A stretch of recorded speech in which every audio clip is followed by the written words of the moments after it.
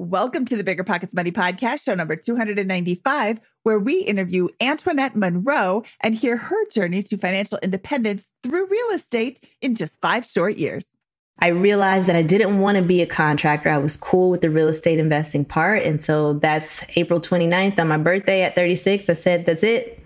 Not working for anybody else anymore. I'm just going to chart my own path. There's enough cash flow that if I don't want to work, I don't have to. But I kind of like this real estate thing, so I'll just keep playing with that. Maybe do like 2-3 flips a year for fun money, and that'll be it. So in May, I bought another property.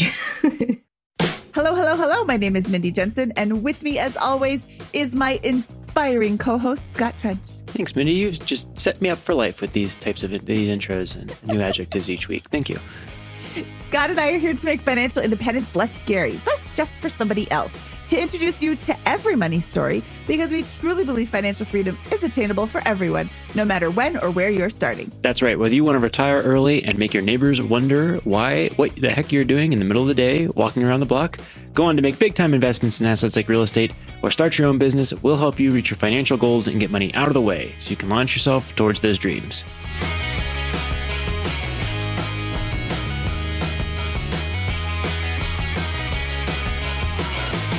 Scott, I am so excited for today's guest. Antoinette popped up at a meetup at the HQ a couple of weeks ago, and she is just an absolute fireball. Holy cow. She's so excited about everything. And her story is so interesting because she has taken a desire to not be in debt and a desire to not work anymore and figured out how to make both of those happen. She lives on very little money. She makes a big income and just saves it up to buy real estate and then cash flows that real estate almost from day one. Yeah, I mean, her story is awesome. It's just the story of working hard, spending as little as possible, building out financial runway, and then using that to acquire cash flowing assets that she can actually spend the money that they're generating. And she's retired. She is her day to day is not working and hanging around the block and doing whatever she wants right now at age 36. And it's phenomenal. It's just great to see she solved all of the challenges that have come up and lives her best life now. Lives her best life and does not allow somebody to tell her no. She looks for ways to what she wants to happen. And I love talking to her. Remember when you had to pay to get a lead's phone number? It was like the dark ages until Deal Machine made skip tracing a thing of the past. Now, with your Deal Machine plan, you'll get unlimited access to phone numbers and contact information for no extra cost. That's right, get high quality, reliable information trusted by leading financial institutions, all fully compliant with the federal Do Not Call list. Explore over 150 data points, including age, gender, marital status, occupation, and a ton more. Trust me, this is the data you need for off-market deals. With new filters, people flags, and color-coded phone numbers, lead management just got a ton easier. Ready to step up your investing game? Sign up for a Deal Machine plan today and gain immediate access to this unlimited treasure trove of contact information and phone numbers. Just head to DealMachine.com/BP. Transform your lead generation and deal-making strategies with Deal Machine. Sign up today and start exploring the unlimited possibilities at DealMachine.com/BP. When it comes to financial guidance, you got to trust the source. It's why you listen to this podcast. When Mindy and I want to upgrade our wallets, we turn to NerdWallet. Scott's right. Their expert team of nerds dives into the details to help you find smarter financial products. Before NerdWallet, Mindy and I were paying for vacations in cash, missing out on miles, and not even knowing what we're leaving on the table. But now we're flying through the skies for free, thanks to our new cards with more miles and upgrades than ever. So if you want more travel rewards, hotel upgrades, or airport lounge access, no matter where you go next, let NerdWallet help you make it happen with a killer travel card. Don't wait to make smart financial decisions. Compare and find smarter credit cards, savings accounts, and more today at nerdwallet.com. NerdWallet. Finance smarter. As with all cards, credit is subject to lender approval, and terms of each credit card issuer apply. The easiest way to collect rent? RentApp. RentApp is a seamless, secure, free payment tool for small rental property owners like you and me. Built by a team of fintech veterans behind Square and Cash App, Rent App uses ACH bank transfers to deposit rent directly into your account. Landlords love Rent App for its unbeatable convenience. Isn't it time you made rent collection easier? Rent App, the free and easy way to collect rent. Learn more at rent.app/landlord. That's rent.app/landlord. Antoinette Monroe, welcome to the Bigger Pockets Money Podcast. I'm so delighted to talk to you today. I can't wait to jump into your story because I know it's going to be fabulous. So, welcome to the show. Thank you, guys. Thank you, Mindy. Thank you, Scott. Very happy to be here. We had an event at our Bigger Pockets headquarters a few weeks ago, and Antoinette came up and said how much she has enjoyed listening to the show and told us her journey. And in a nutshell, she's a rock star. She is absolutely crushing it. She has made some enormous strides in a very short time. And Antoinette, let's jump into it. Where does your journey with money begin? Well, I'll say that my journey with money probably began in the womb, right? My mom was really smart, good at math. My dad was entrepreneurial. So I think from day one, I was probably predisposed to be into money. I think my earliest memory was maybe like selling my Halloween candy out on the sidewalk in the second grade. So anything that I could sell from that point through high school, I would sell cookies, candy, fireworks in the summer. It got to a point where I had like a little distribution network in high school with two cousins at their middle school and my god sister at her high school, all selling candy just so I could hoard money. I didn't really buy much with it. I would save it, pay for field trips, buy Christmas gifts for the cousins. But I've always been into kind of making money whenever I could, I guess. A distribution network in middle school. That's hilarious. Bright ideas.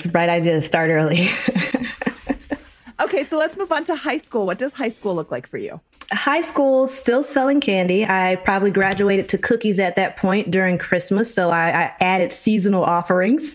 You know, basically whatever Sam's had available, that's what I bought and sold. Oh, wait, you weren't baking these cookies? You were just selling? That's even better because you're not like spending all of this time baking. You're just buying goods that are already made and selling those instead. That's awesome. Yes, absolutely. Work smarter, not harder. Were you forecasting your business seasonally as well? It would kind of go by, you know, I would go to the store with my mom on Sunday and just look around and what looked good. This price seems like a pretty good deal for these cookie tins at Christmas. I can probably sell these for $3 each. Let's try it. So there wasn't much like true thought behind it other than if I bought it and sold it for more than what I bought it for, I was winning.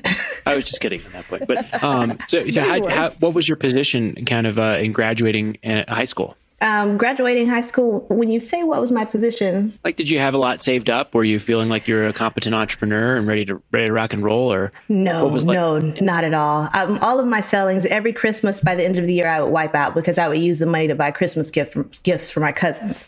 So there was nothing like carrying into high school with me. I'll say the only thing that I did that set me up well for college was I was basically sold to the highest bidder. I applied to schools and whatever school offered me the most money, that's where I went because I didn't want to pay or have student loans. So that's how I prepared going into college. But none of that money through high school kind of carried over. I love that. Well, walk us through the college years and kind of where the next steps in the money journey begin. Okay. So in college, I did go to Florida A&M University. I'm a very proud Rattler. I was able to go on scholarship from the university as well as Florida Bright Futures. So it was really important to me to not like accrue a lot of debt just to go to school. So I really wanted to try to graduate for as close to no dollar spent as possible. Throughout college, I would get net checks every semester and kind of hoard those and save them. So I always had a stash or had money available to me, even though I wasn't working, because I would save everything I would get. So I think I've been a saver always. And that's probably like the number one saving grace, knowing not to just blow my money. I think I was also very mindful about not signing up for credit cards. You know, they'd offer you the free pizza and all those things. So I had like a fake name and social that I would use for those because I still wanted the free pizza, but I didn't want the hit on my credit report. So college years were more so just kind of staying out of trouble, trying not to take out any student loans until my very last semester of grad school when I had to. and avoiding any like credit issues or kind of those normal pitfalls you would expect college students to fall into. So that was more of just kind of playing it safe, staying careful, and still saving everything I had access to. So you went to grad school. Did you do that all in a row? And what year did you graduate and begin working? Yes. So I did a 5-year MBA program. So I graduated in 2008 and started my first job summer 2009. Awesome. And well, let's keep going. What happens next in the money story? That was the biggest shift. So I knew it was going to be make it or break it. I thought I was going to be an entrepreneur. That was kind of something I always wanted. I never really wanted to take a job, but that last semester I did rack up a couple student loans. So I took a job and the intent was I'll take this job, I'll do this 2-year program, pay off my student loans, and I'm out. I'm not going to be working. I'm going to go chase a dream or something. So with that very first paycheck, I kind of sat down and created, I guess what I call it now is my budget ABCs. Like I made an Excel spreadsheet, plugged in the info from the first paycheck, and just kind of laid out a plan for how I was going to get rid of those student loans in those first 2 years. And I think those initial steps were the foundation for everything else after that, like being really tight on how I managed my money, knowing every dime that came in. Those ABCs, I automated everything. I balanced each paycheck, so I never had like a week where I felt like I didn't have any money and would be thinking about just putting it on a card temporarily. And then I tried to stay as consistent as possible with it. And I still follow this system to this day. That's awesome. I never heard that framework. Automate, balance, consistency. Yes. Right? Automation, balance, consistency. That's awesome. So ABCs. How you said you put those together day one? With my very first paycheck. Yes. And I've been tracking this spreadsheet from June 2009. And in preparing for this call, I went back and looked at it till 2021. I had a tab there. So every change in like pay or job change, I created a new tab. So I've been tracking my money story the entire time. I love it. Listen to that. She has tracked her spending, her money, her jobs, all of this since, I'm sorry, what did you say, 2009? 2009, first paycheck out of college, yes. That's awesome. That's why I said she's a rock star. Do you have any money today? I got a little bit. No, don't spoil it, Scott. That's the foundation of everything else. And so I think we you can stop listening now, and you know that is a successful money story, but you should not, because we're going to have a great story that we're about to go through. So what was you graduate college? How much debt do you have at this first paycheck, and what does your calculation tell you is how long it's going to take you? So right out of college, and you can see on that first tab, I write $27,000 in total debt, and so that was one credit card I had because I did an internship at a record label in New York, so it was unpaid. And then the student loans that I had for that last semester. And then I borrowed money to buy a car from my sister. So $27,000 total was everything that I started with. And that's what's on that first spreadsheet. And I think it took about 18 months or 2 full years to pay that off. So I remember March 2011, everything was paid and I was completely debt free at that point. Awesome. And how much were you making, and how much were you spending during that period? Oh yeah, my starting salary was $50,000. I think my budget. So my goal was to keep all of my bills under $2,000 a month. So $50,000 didn't go that far. So I kept all of my bills under $2,000 a month. And I would get kind of mileage checks for when I had to drive. It was a sales job, so I would get sales bonuses each year. And I could see on the tabs where I've either made a lump sum using my bonus to pay something down or using my tax return to pay something down. And every mileage check, I would always volunteer to take the furthest route or to take the furthest sales call so that I can get a bigger mileage check, because all of that was going towards paying off the debt. Awesome. What kind of car was it? So this was probably the first money mistake I made. It was a 10-year-old Mercedes, like one of those 2-door coupes. I bought it from my brother-in-law, so it was his old car. And they thought it was better than like the little Nissan that I had. And so they were like, you should get this instead. It'll be a more reliable car.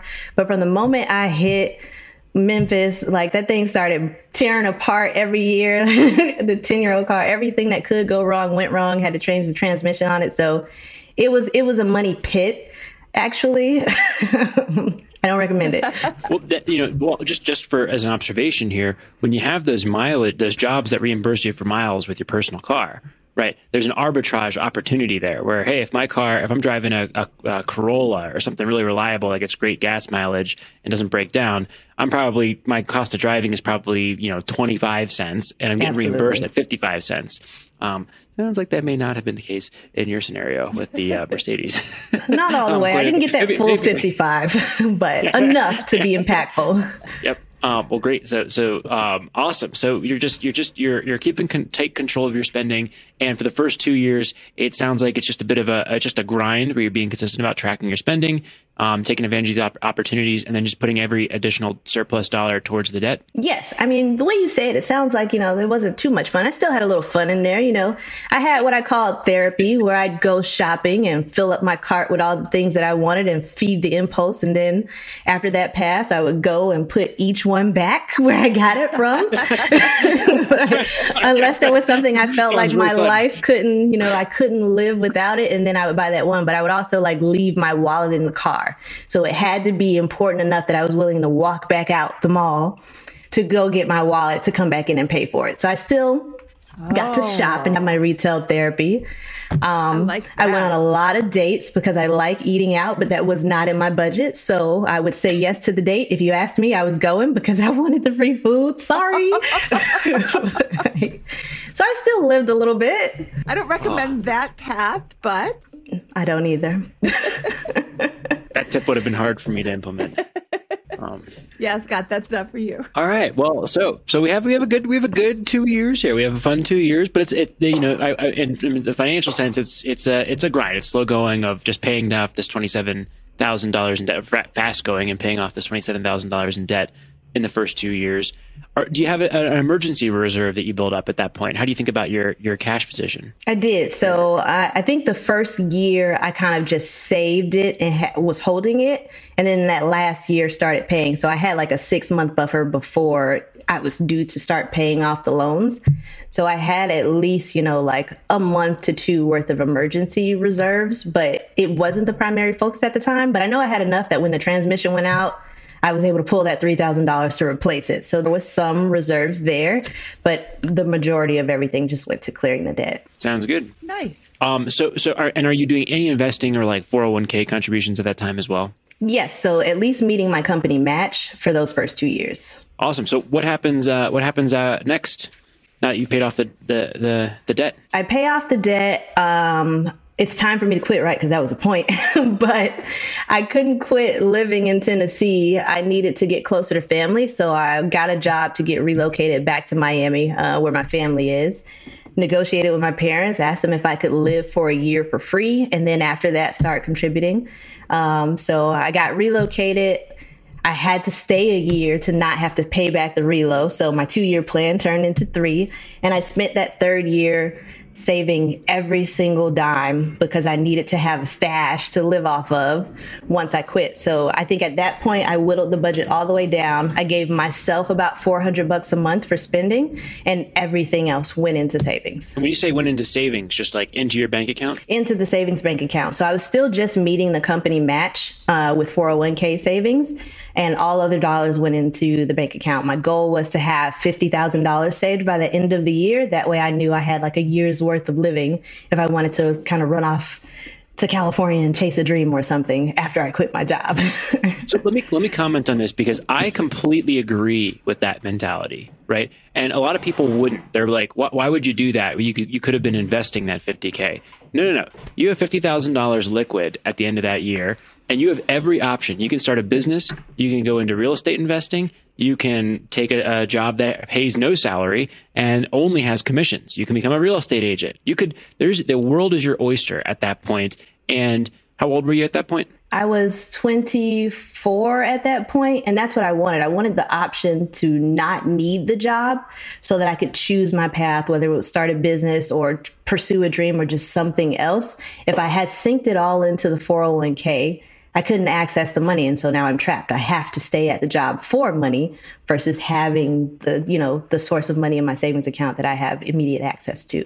Great. A lot of people are going to shake their heads and disagree with that. I'm nodding my head and aggressively agreeing with it. That's exactly how I viewed the situation when I was getting started as well, right? $50,000 in the hands of an ambitious 24-year-old is way better than $50,000 in the 401k of an ambitious 24-year-old. $50,000 in a 401k of a 24-year-old who would blow the money is way better than $50,000 in the bank account of that same 24-year-old. But that's a big nuance that I think is really important. Yeah, you definitely have to know who you are. What's important is this was a choice that you made consciously. This isn't something that somebody else forced you to do. Antoinette said, I want to have $50,000 saved up. I make $50,000 a year. Therefore, I'm going to have to save almost everything. I'm choosing to do this because my goal is this. Now, if you decided that there was this really awesome vacation you wanted to take for $1,000, you could have done that. Nobody was saying this is not your money to spend. You were choosing to spend your money the way you wanted to, which was to spend it in a savings account. Here you go. I'm just putting it there. And that's a choice. And not everybody's going to make that choice, and not everybody's going to be retired at age 31, 39. I can't remember how old you are. 36. 36. Okay. You know who doesn't retire at 36? People who say, oh, I would never only spend $400 a month. Oh, yeah. I got told I was crazy a lot of times by my friends and my family. I watched my friends enjoy their life very much in their condos on the beach or taking cruises and trips. And I was just like, do you guys not have student loans? Like, did you do that first? Just trying to figure out how they were able to do it while I was like not. But it just wasn't a priority for them. They still had those debts and student loans, but they prioritized kind of the immediate enjoyment of the income. And it was more long game for me. And I think once I understood that it was long game and that these first 5 years were going to be critical and I could literally set the foundation for the rest of my life if I got that right, it was easy to block out the noise. Yes. Love it. All right. So what do you do with the $50,000 now you've got it? Well, now it's just sitting there, right? Because I've been working for 3 years now. All the dreams that I had prior, they had started to fade. So I didn't know what business I would start or what I wanted to do anymore. And the career, I was getting promoted every 2 years. So I was like, I'll just kind of ride this out and see what happens. I left the 50 where it was, started maxing out a Roth each year. And so for the next 2 years, it was just there, right? I did splurge, and in celebration of kind of paying off the debt and making that savings, I did purchase a car. I didn't skimp on it. I purchased the car that I wanted, but I made sure to purchase the car where if I chose to, I could have bought it outright. But I was able to get less than 2% interest, leverage my good credit, and I went that route instead. So the 50 stayed there, rewarded myself for my hard work, and just kind of went along with the career, just trying to see where that took me. Awesome. So can you walk us through the next couple of years and into the next inflection point in the journey? Yeah. So I think that next year I ended up moving away from Miami to Orlando. I didn't intend to stay there. It was supposed to be just like a 2-year stint, move on to the next state with the next job. But I liked it there. So I ended up starting to put roots. So by about 2015, I started looking for a property to buy. And it took like 9 months to finally find one, mostly because I was very strict on the budget. I didn't want to spend over $200,000. I still wanted to keep all of my total bills under $2,000 a month. And now I had this car note. So I had to pull down my kind of home shopping budget for that. So by end of 2015, I found and purchased a house. I was able to just do conventional. I had my down payment money on hand. It was a house that needed a full gut, and I had that money on hand to be able to do the renovation. So that's what was next. And then maybe after 9 months of living in that house, after we've done the rehab and everything, I added on an addition, like a 1-bedroom apartment of sorts, because through the first iteration of the house, I realized if I made it a little bit bigger, I could get roommates. And that's what I thought I was going to do, right? Like, I'm going to get roommates. I'm not going to have any bills. They're going to pay my bills. And then in 5 years, I'm going to have this house paid off, and then I won't have to work, right? Like, that's always the underlying theme. Get rid of the expenses. Then I don't need money and I won't have to work. So we built the addition. That turned out to work really well. In exploring my roommate options, I stumbled upon Airbnb. So rather than a roommate, I rented it out on Airbnb, and that was like the game changer. Like, game over. We're done here.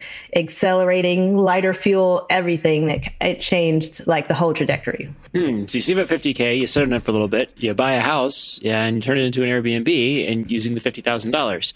Do you think that investment worked out better for you than if you'd put it into the 401k? Oh, absolutely. If it was in the 401k, I would still be working. But I think taking that money and creating a cash flowing asset that I could control and that was more tangible. But the biggest thing is it was an asset that eliminated my expenses. So now my entire paycheck, I'm not paying rent or my mortgage, right? My asset is performing, it's paying for itself. And now every dollar I earn is either going back into my pockets for savings, or I'm saving it up to invest it into another property. So that's really kind of what led to becoming a real estate investor. Initially, I just wanted to pay it off so that I didn't have bills and I wouldn't have to work. But after going through that process and kind of seeing what the power of real estate could do in terms of like building net worth or generating income, the focus started to shift. Let's look at numbers on this Airbnb property really quickly. You bought it for how much? How much you put into it? So back in the beautiful days of 2015, I purchased this house for $169,000. Oh,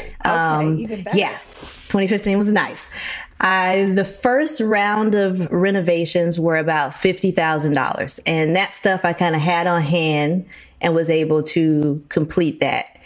The addition, which started a year later, the total cost of that was like $95,000. At this point, I had no more cash savings. So I took a 401k loan for $24,000 just to get started and went as far as I could go. Of course, I'm still working. So basically every paycheck is kind of still funding this rehab. And it took a full year. And then when I ran out of the 401k loan, I don't advise this or recommend it for anybody, but I leveraged my credit yet again. I had very high limits on my credit cards, and I'm pretty sure I maxed all of them out. But again, everything is always on automation, so I've never missed a payment. You know, they were getting paid automated, and at the end of the project, I rolled the lump sum over to a 0 interest credit card to buy myself, 18 months to pay that down without it growing. Love it. At some point, if you want to get into the real estate game in a meaningful way, you have to lever up, which is really unfortunate. It's just part of the reality of it. And it's scary. It's terrifying to lever up to that degree on a real estate investment. It can go down the next year with it and leave you in a tough spot. But it was a calculated decision. You obviously ran your numbers ahead of time, or I hope you did. Had an idea of the numbers, and it seems to have worked out really well. So, what did you end up getting from a cash flow perspective after all this? Yeah. So by the time the renovation was done, the house was probably worth at that time like about $400,000 now from the $169,000 that I got it for. I moved into the smaller 1-bedroom side and lived there. And then the original 2-bedroom, 1-bath house, that's what I put on Airbnb. I think my very first month, it was like $3,500 made. And then the next month it was $4,500. And then every time it would go up, I was like, oh my God, my mortgage was only $1,500 a month. So the cash flow just from doing that alone was kind of twice the amount. What'd you do with the financing? So you had all these credit cards, you had the 401k loan. How'd you pay that all back? Did you refinance, or did you pay it back bit by bit with cash flow? I paid it back with cash flow. So every dime that I made from Airbnb for that first kind of 12 to 18 months went back to the debt. So that $65,000 that was racked up in the end, by March of that next year, so we started Airbnb full time in February. By April of that next year, I had paid off all of it. Nice. All using kind of the income from my job and the Airbnb money. So you're saving $5,000 a month at that point, a little over that. I don't need much to live off of at all either. So I'm living for free. My biggest bill is gone. Every single dime went to the debt again. With one property. And it was easy. I've done that before. Yeah, with one property that I'm living in, right? So really with 2 bedrooms and 1 bath out of my single family home. So we're in 2016 now, and your debt is all paid off except for the mortgage.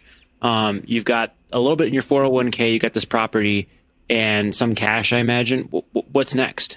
Well, and let's speed up. So we're actually at 2019 at this point. So from 15, we got at 16, first rehab, 17, that full year was the addition. So by 2019, okay, we're caught up, debt's paid. What's next? Immediately, I hit payoff on the last debt, and I went and put a down payment on another property. I don't recommend this either, but the space was small. Airbnb How'd you get was the down payment. I borrowed it from my brother-in-law. So I never had the cash on hand. After that first 50, with every investment after that, I just got more and more creative. So this down payment, it was for new construction property. It was still going to be a house hack, right? So it'll be a house with a garage apartment. Airbnb was kicking me out of my house. So I knew this whole thing would become an Airbnb. So I would still have a good bit of cash flow coming from that home. And then with the garage apartment on the new home, that would pay half the mortgage. So I could essentially move into a new construction property in one of the best neighborhoods in Orlando and live there for free from day one. So borrowed the $25,000 for the down payment from my brother-in-law. And I knew I had a year to come up with the rest of it before we had to close on it. So borrowed, spent that next year saving until we closed in 2020. Awesome. So in 2020, we now have 2 properties. You have mortgages on both, and you owe $25,000 to the brother-in-law. Yes. Well, no, I paid the brother-in-law back immediately. So, I borrowed that from him in April. By July, he had his money back. And then in November, I bought another property. November of 19? In 2020. Of 2019, yes. So in the middle of that, I grabbed one more. Okay, so you own a property, you put a down payment on a new construction, and before the new construction is purchased, you buy another property. Yes. Okay. This one was my neighbor that I grew up with. She lived across the street from my mom, decided that she was moving. I'm hearing it through the grapevine. I've been doing my research and studying this. I know on Bigger Pockets that off-market deals are hot. So immediately I call her like, hey, I want to buy it. I'll buy this house. Just let me know whatever you want for it. It's fine. So I ended up purchasing that from her for $192,000. I put $40,000 in rehab on it. So that same money that I sent back to my brother-in-law, I called him back for it. And then when it was done, that one appraised for $300,000. And so I immediately refinanced it. So every dime I had in there came back out before December was out. Awesome. So that's an easy burr. Yes, very easy burr. And you still own the property. Love So for not everybody who listens to this show property. knows what burr means. So Antoinette, do you want to enlighten them on All right. burr? Yes. So a burr is when you buy a house, then you renovate the house, you rent the house out, you refinance the house to get your dollars back, and then you repeat. Okay, when you say you refied everything out, you bought the house for $192,000. Everything out. You put $40,000 into it. That's what, $232,000 that you have into the house. It appraised for $300,000, which means typically, were you going to live in that house, or were you going to buy it as an investment? No. Okay, so you can. So I bought it as a second home. And I was able to refinance it for like 75% of the value. So the total mortgage on the end was $225,000. What I left out was after the complete renovation of the first house with the addition, the value was so much higher. I put a home equity line on that house so I would have a source of cash to tap into to get into other real estate projects. Nice. So you pulled all the money that you had into this property, this November property.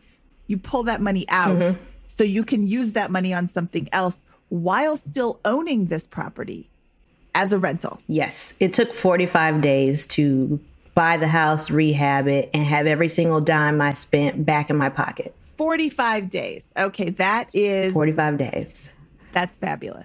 Best burr I ever did. So what'd you do with that money? So I made the home equity line whole. Of course, I always pay my debts back off. Now the home equity line is whole, and I'm 2 or 3 months off from closing on my new primary home. So I moved forward with that into the new primary home, immediately rent out the garage apartment so that from the first mortgage payment that's due, I'm not responsible. The property in Miami made enough rent to cover its mortgage and half of the mortgage of my new house. And then the garage apartment paid the other half. So just in the second home and the primary home alone, I still wasn't touching any of the cash flow from the Airbnb house. Awesome. So we have 3 properties, and what's the net cash flow total for all this? At that time, let's say the Airbnb property was probably cash flowing about $3,000. I'm just gonna rough number it. The property in Miami was cash flowing $1,200, and then the garage apartment made $1,250. And the mortgage of the primary home was $2,600. So within the cash flow from all of those, my bills were completely covered, and I still had some cash flow left over. When it comes to financial guidance, you got to trust the source. It's why you listen to this podcast.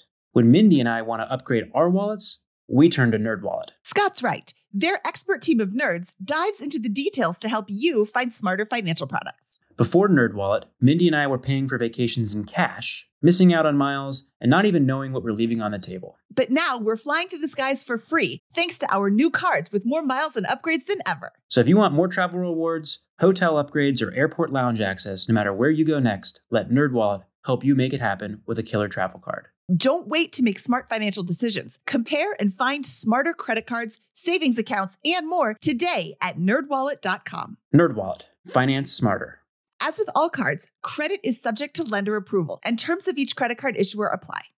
Pretty good episode, right? While you were listening, you could have been getting paid rent with Rent App. Landlords love Rent App because it makes rent collection a breeze. Rent App uses ACH bank transfers to deposit funds directly into your account. Setup is straightforward for renters. Landlords don't need to download anything. Both have peace of mind with a digital transaction history. Isn't it time you made landlording a little easier? Rent App, the best way to pay or collect rent. Learn more at rent.app/landlord. That's rent.app/landlord. You're trying to save, trying to invest, but your bank account is stuck. How about we get rid of some of those unused subscriptions you forgot about? Trust me, with Rocket Money, it's easy. Rocket Money is a personal finance app that finds and cancels your unwanted subscriptions, monitors your spending, and helps lower your bills so that you can grow your savings. Take control over your subscriptions and cancel your unused ones with just a few taps. Create a custom budget, view spending habits, and let Rocket Money negotiate to lower your bills for you. Rocket Money has over 5 million users and has saved a total of $500 million in canceled subscriptions, saving members up to $740 a year when using all of the app's features. Stop wasting money on things you don't use. Cancel your unwanted subscriptions by going to rocketmoney.com/bpmoney. That's rocketmoney.com/bpmoney. rocketmoney.com/bpmoney. This show is sponsored by Airbnb. Did you know that a long time ago, before I ever started my real estate business, I turned one of my first primary residences into an Airbnb? And that's the extra income that I needed from Airbnb that gave me the confidence to go out and work for myself and eventually quit my 9-to-5 job. And now I have dozens of Airbnbs all over the country. I've even partnered up with the old David Green on a recent property in Scottsdale to take our portfolio to the next level. And of course, we host it on Airbnb. But you don't need to be a full-time real estate investor to start on Airbnb. As a matter of fact, I was self-managing 10 properties while working my 9-to-5 job, so I know anybody can do it. Think about it this way. You're looking for extra income and going on a vacation. Wouldn't it be great to rent out your space and let your property pay for itself while you're gone? I did this one time. I pitched my wife and my roommate, because we were house hacking, on the idea of renting out our home, and it paid for all of our expenses on a trip to Mexico City. So go and give it a try. It might just change your life, just like it did mine. And I really do mean that. Your home might be worth more than you think. Find out how much at airbnb.com/host. Okay, so what happens next? You got 3 properties at the end of 2019. What's the next? What keep the story going. Well, now I'm a real estate investor now. Now I'm saying it, right? Like everything else I had been kind of stumbling into, it wasn't really intentional. It was just things that had happened. So now I'm a real estate investor. This is what I'm going to do. I'm telling everybody about it and looking for things to buy. So I close on the primary home April of 2020. COVID is in full form. And then August of 2020, I get fired from my job. But by this point, it didn't matter, right? Because everything that I was doing was so that I didn't need the job. So they fired me and I was like, thanks. All right. And I was, so I didn't look for a job immediately. My bills were covered. I didn't really need to work. But I did go and work for a contractor for about 9 months because, I'm getting into real estate. I want to understand this stuff. So I figured just having a job that better aligned with what I was trying to learn and do will be extremely beneficial. He happened to be an investor as well. So by January 2021, he offered me an opportunity to participate in a flip with him. And so that was my first flip. We went in on that deal 50-50, purchased that property in January, and were able to sell it and have it under contract by the end of March. So I got a flip in that year. And then April, I realized that I didn't want to be a contractor. I was cool with the real estate investing part. And so that's April 29th on my birthday at 36. I said, that's it. Not working for anybody else anymore. I'm just going to chart my own path. There's enough cash flow that if I don't want to work, I don't have to.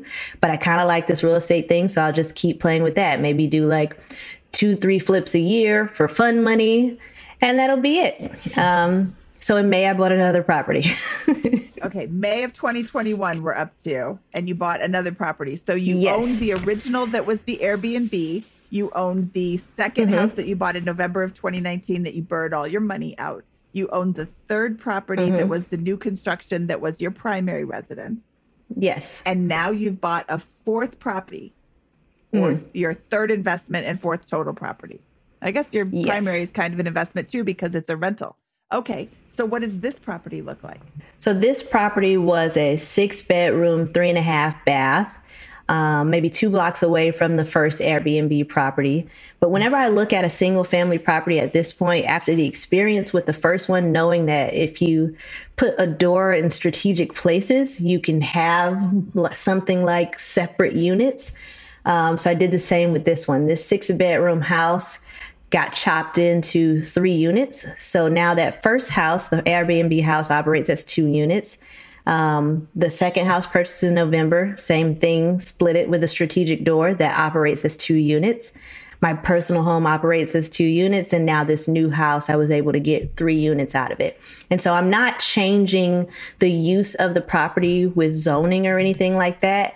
I'm just putting doors and exterior entrances in strategic places so it can still flow as the single family home that it is and maintain its current zoning. But the use, it's like a roommate situation with a lot more privacy, right? Like everything is separate. It's still one house. But when you close your door, that's your entire private space with your own, kitchenette and everything that you need access to. So this last property is 3 units. I rent 2 of the units kind of long-term-ish. So I try to stay away from 12 months because short-term is just so much better. So I offer everything furnished with flexible lease terms. And then the largest unit in the front, that's on Airbnb as well. Okay, what does flexible lease terms mean? Let's talk about that. It means I won't give you a 12-month lease. The most you can get out of me is maybe 3 months. But there are people in transition all the time. They just got divorced or they're a travel nurse here temporarily and they need to be able to come and go within a month's time. So I'll rent it out furnished, all inclusive, and you can get 1 to 3 months. And if you need to extend, you need to add a couple of days, you have that flexibility. So there are not the rigid standards of it's a 12-month lease or nothing. It's what do you need? Is it available? Yes, we can make this work. So what's the cash flow in this one? So this one, that was purchased with cash. So kind of recycling those same dollars that the other properties got bought with. So it was cash flow unlimited at the beginning, right? So the back 2 units combined, they make about $2,400. And in the first 2 weeks that I put the front on Airbnb, we got a reservation for, what was it, $3,500? So now that has been refinanced and has a mortgage of $2,500, I know that the front at minimum makes $3,000. So the cash flow on that property baseline is $3,000. All right, keep going. What happens next after this property? Well, so that's where we are now. So that property, I just kind of finished the rehab and got everything rented up, and we just closed on the refi a couple weeks ago. So now I'm looking for the next thing. So there are a couple things on the table. The original use for that house would be for a group home. So that's a model we're trying into, and I'm in the licensing phase of being able to offer that property as a group home for persons with disabilities.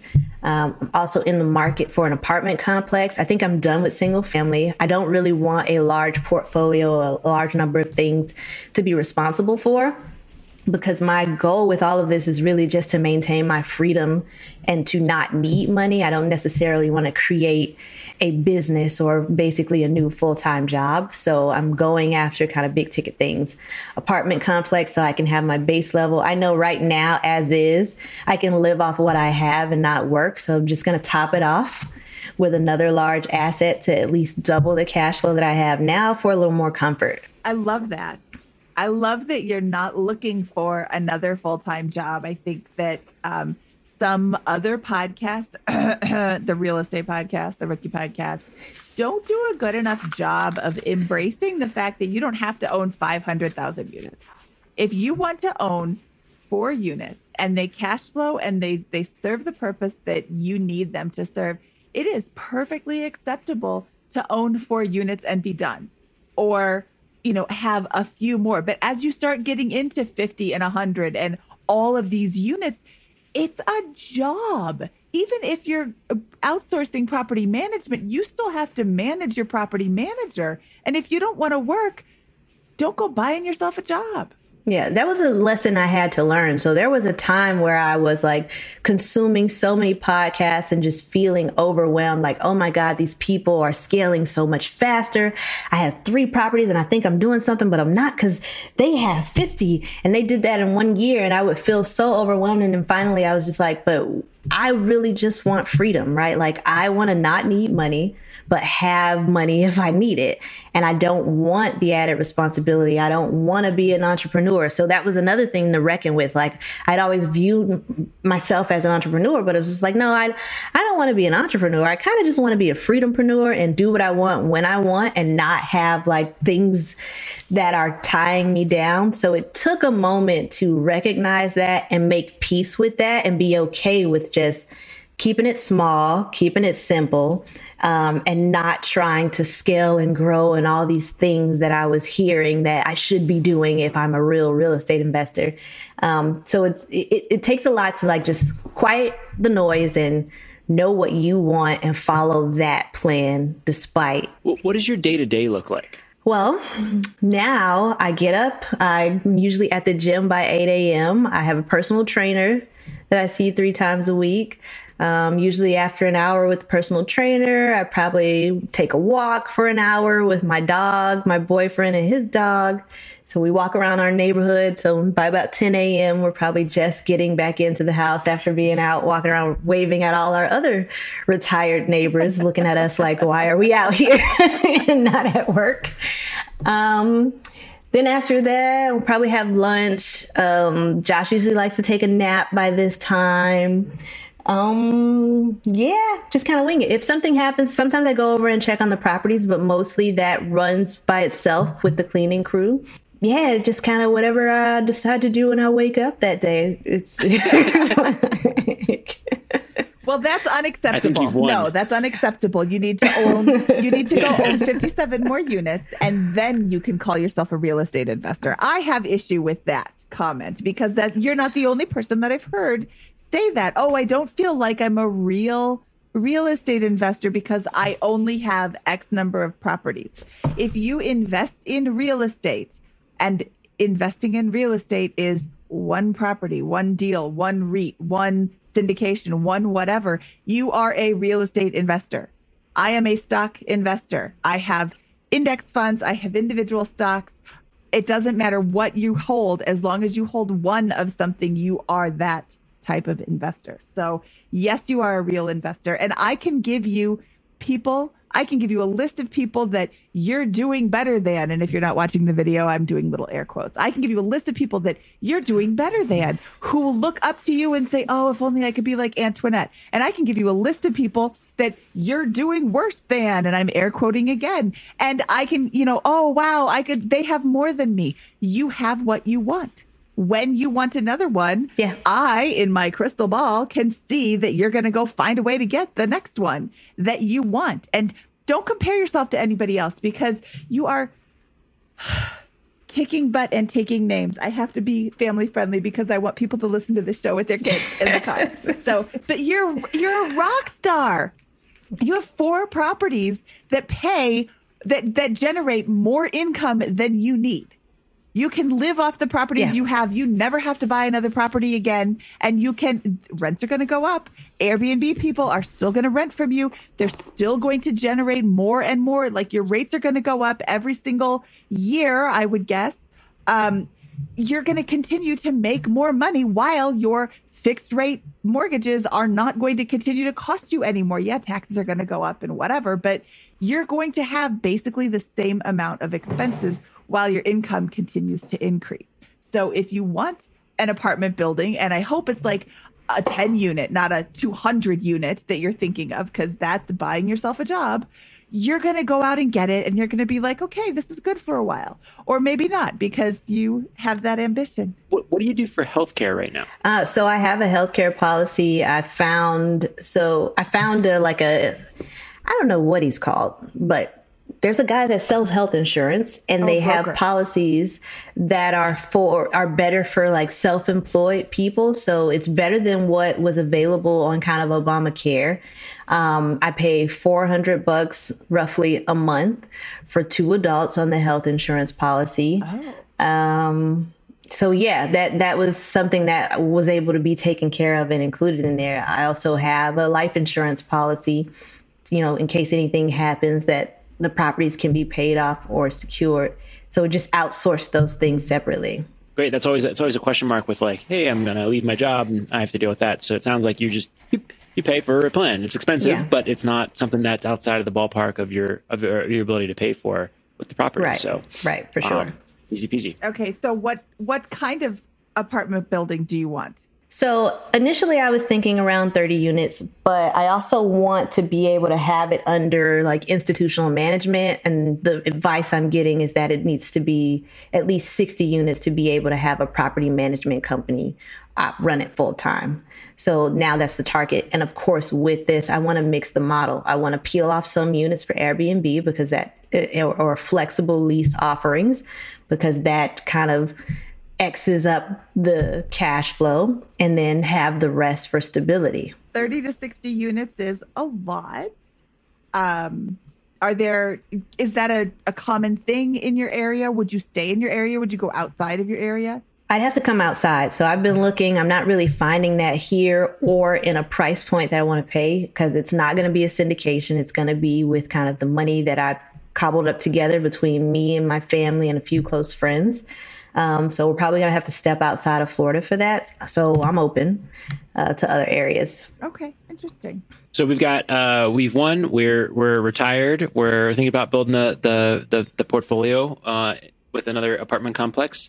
Day to day is whatever I want. Do whatever I want. Walk the dog, wave at the other retired neighbors, and all that kind of stuff. And I love it. I mean, you've got the goalposts to stop moving from an expense profile very early, and we're able to parlay that into the first property and then accelerate from there with using BRRRR. I think it's phenomenal, and it's just a huge success story. So thank you so much for sharing it with us today. No, thank you guys for having me. I think when I first started all of this, I would listen to Bigger Pockets Money, like, man, I want to be on the show one day. I'm busting my ass, to kind of save and do all this stuff. So this really is like a full circle moment for me to be able to share a lot of the things that I may have been influenced by from listening to your podcast. So definitely thank you. Okay, Antoinette, we have our famous 4 questions, which, as you have listened to the show, are the same 4 questions that we ask of all of our guests. Are you ready? I am. What is your favorite finance book? All right, don't crucify me for this, but I haven't read any. Oh, okay. Oh, that's awesome. No finance books, no real estate books. I didn't know that was a possible answer. Yeah, no. Lots of Google. I listen to a lot of podcasts, so I'm still consuming educational information. It's just not coming from a book. That's fine. What is your favorite podcast? So of course, Bigger Pockets, the real estate show, Bigger Pockets Money. I think also when it came to financial freedom, I was listening to Afford Anything. So just kind of that trifecta. And then when I want to be motivated, I'm listening to Tom Bilyeu or Lewis Howes. Awesome. So reading is converted into listening. Yes, I read fiction, right? Like I'm going to read for fun. If I'm going to educate, I want to hear it. Let me do a podcast. Let me get it in that way. Okay. That's fair. What was your biggest money mistake? Buying the 2 Mercedes that I bought. Those were the biggest mistakes. Loved both cars, but the first car, I shouldn't have bought it. What I had would have done just fine. And then by the time I bought the second car, I knew that my next role with my company was going to come with a company car. And I got that next role 3 months after I bought this brand new car. So definitely my car purchases were my money mistakes. I probably would be further along if I had not done them. However, they were done so strategically that it didn't prevent me from achieving the other goals I had. What is your best piece of advice for people who are just starting out? Hands down, house hack, right? Like everyone will tell you purchasing a home is going to be your biggest investment. It's not. It's your biggest debt. It's the biggest bill you're going to have to pay. And it's the reason you go to work every day.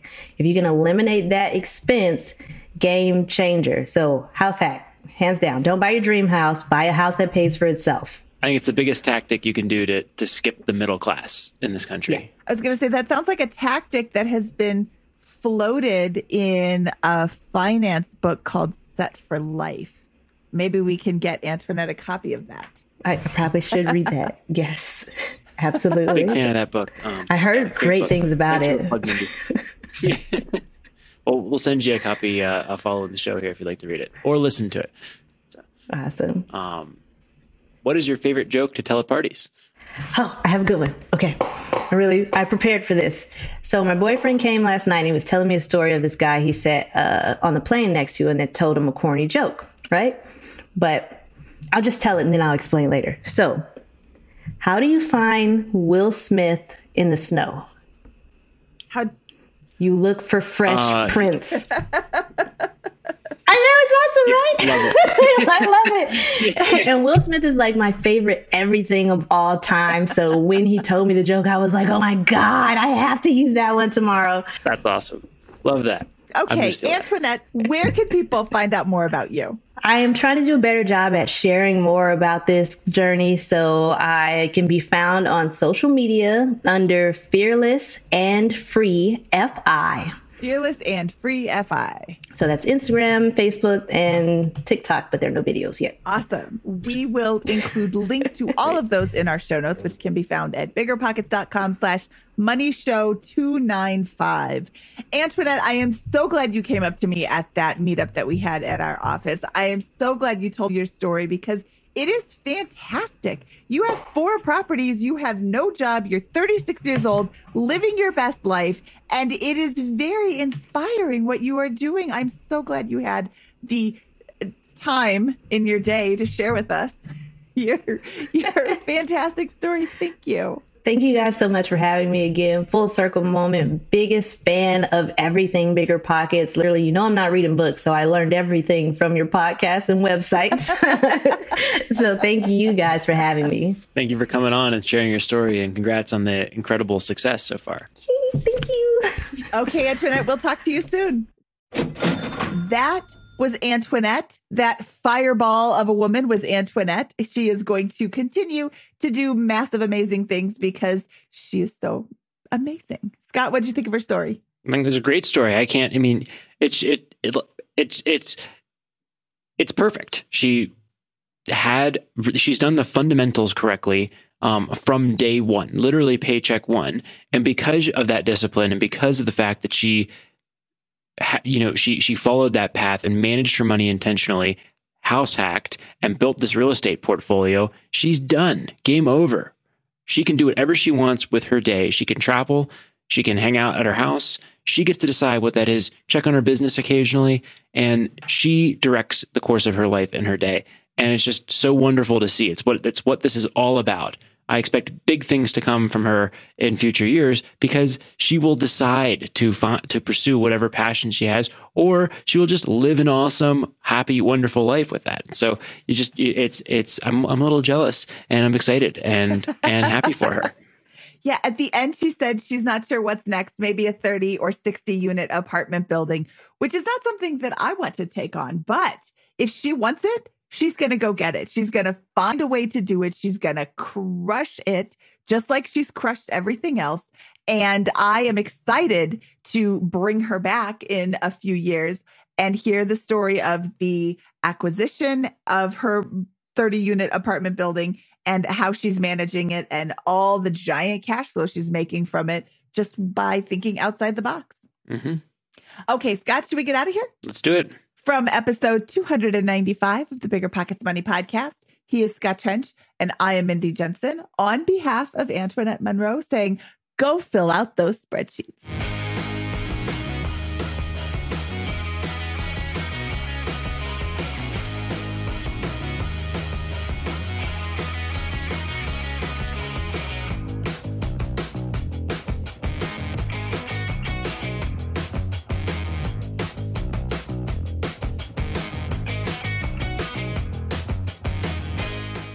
There's a reason small multifamily investing is so popular in the Bigger Pockets community. With just a 3.5% down payment, you can own up to 4 different units. Think about it. If you house hack and live in one of the units, you still have 3 different groups of tenants helping to pay down your mortgage each month, 4 kitchens and bathrooms you can renovate to increase your property value, 4 different Airbnbs, medium-term rentals, or other rental strategies you can try in one property, all in just one transaction. Of course, the question is, where do you find a small multifamily property that you can afford? Which market and which deal is best for you?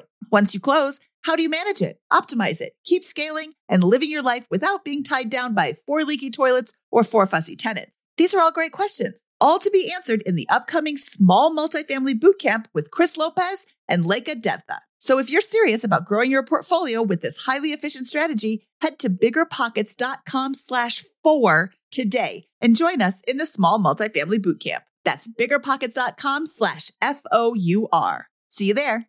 The content of this podcast is for informational purposes only. Past performance is not indicative of future results, and all host and participant opinions are their own. Investment in any asset, real estate included, involves risk. Use your best judgment and consult with qualified advisors before investing. Only risk capital you can afford to lose. Bigger Pockets LLC disclaims all liability for direct, indirect, consequential, or other damages arising from reliance upon information presented in this podcast.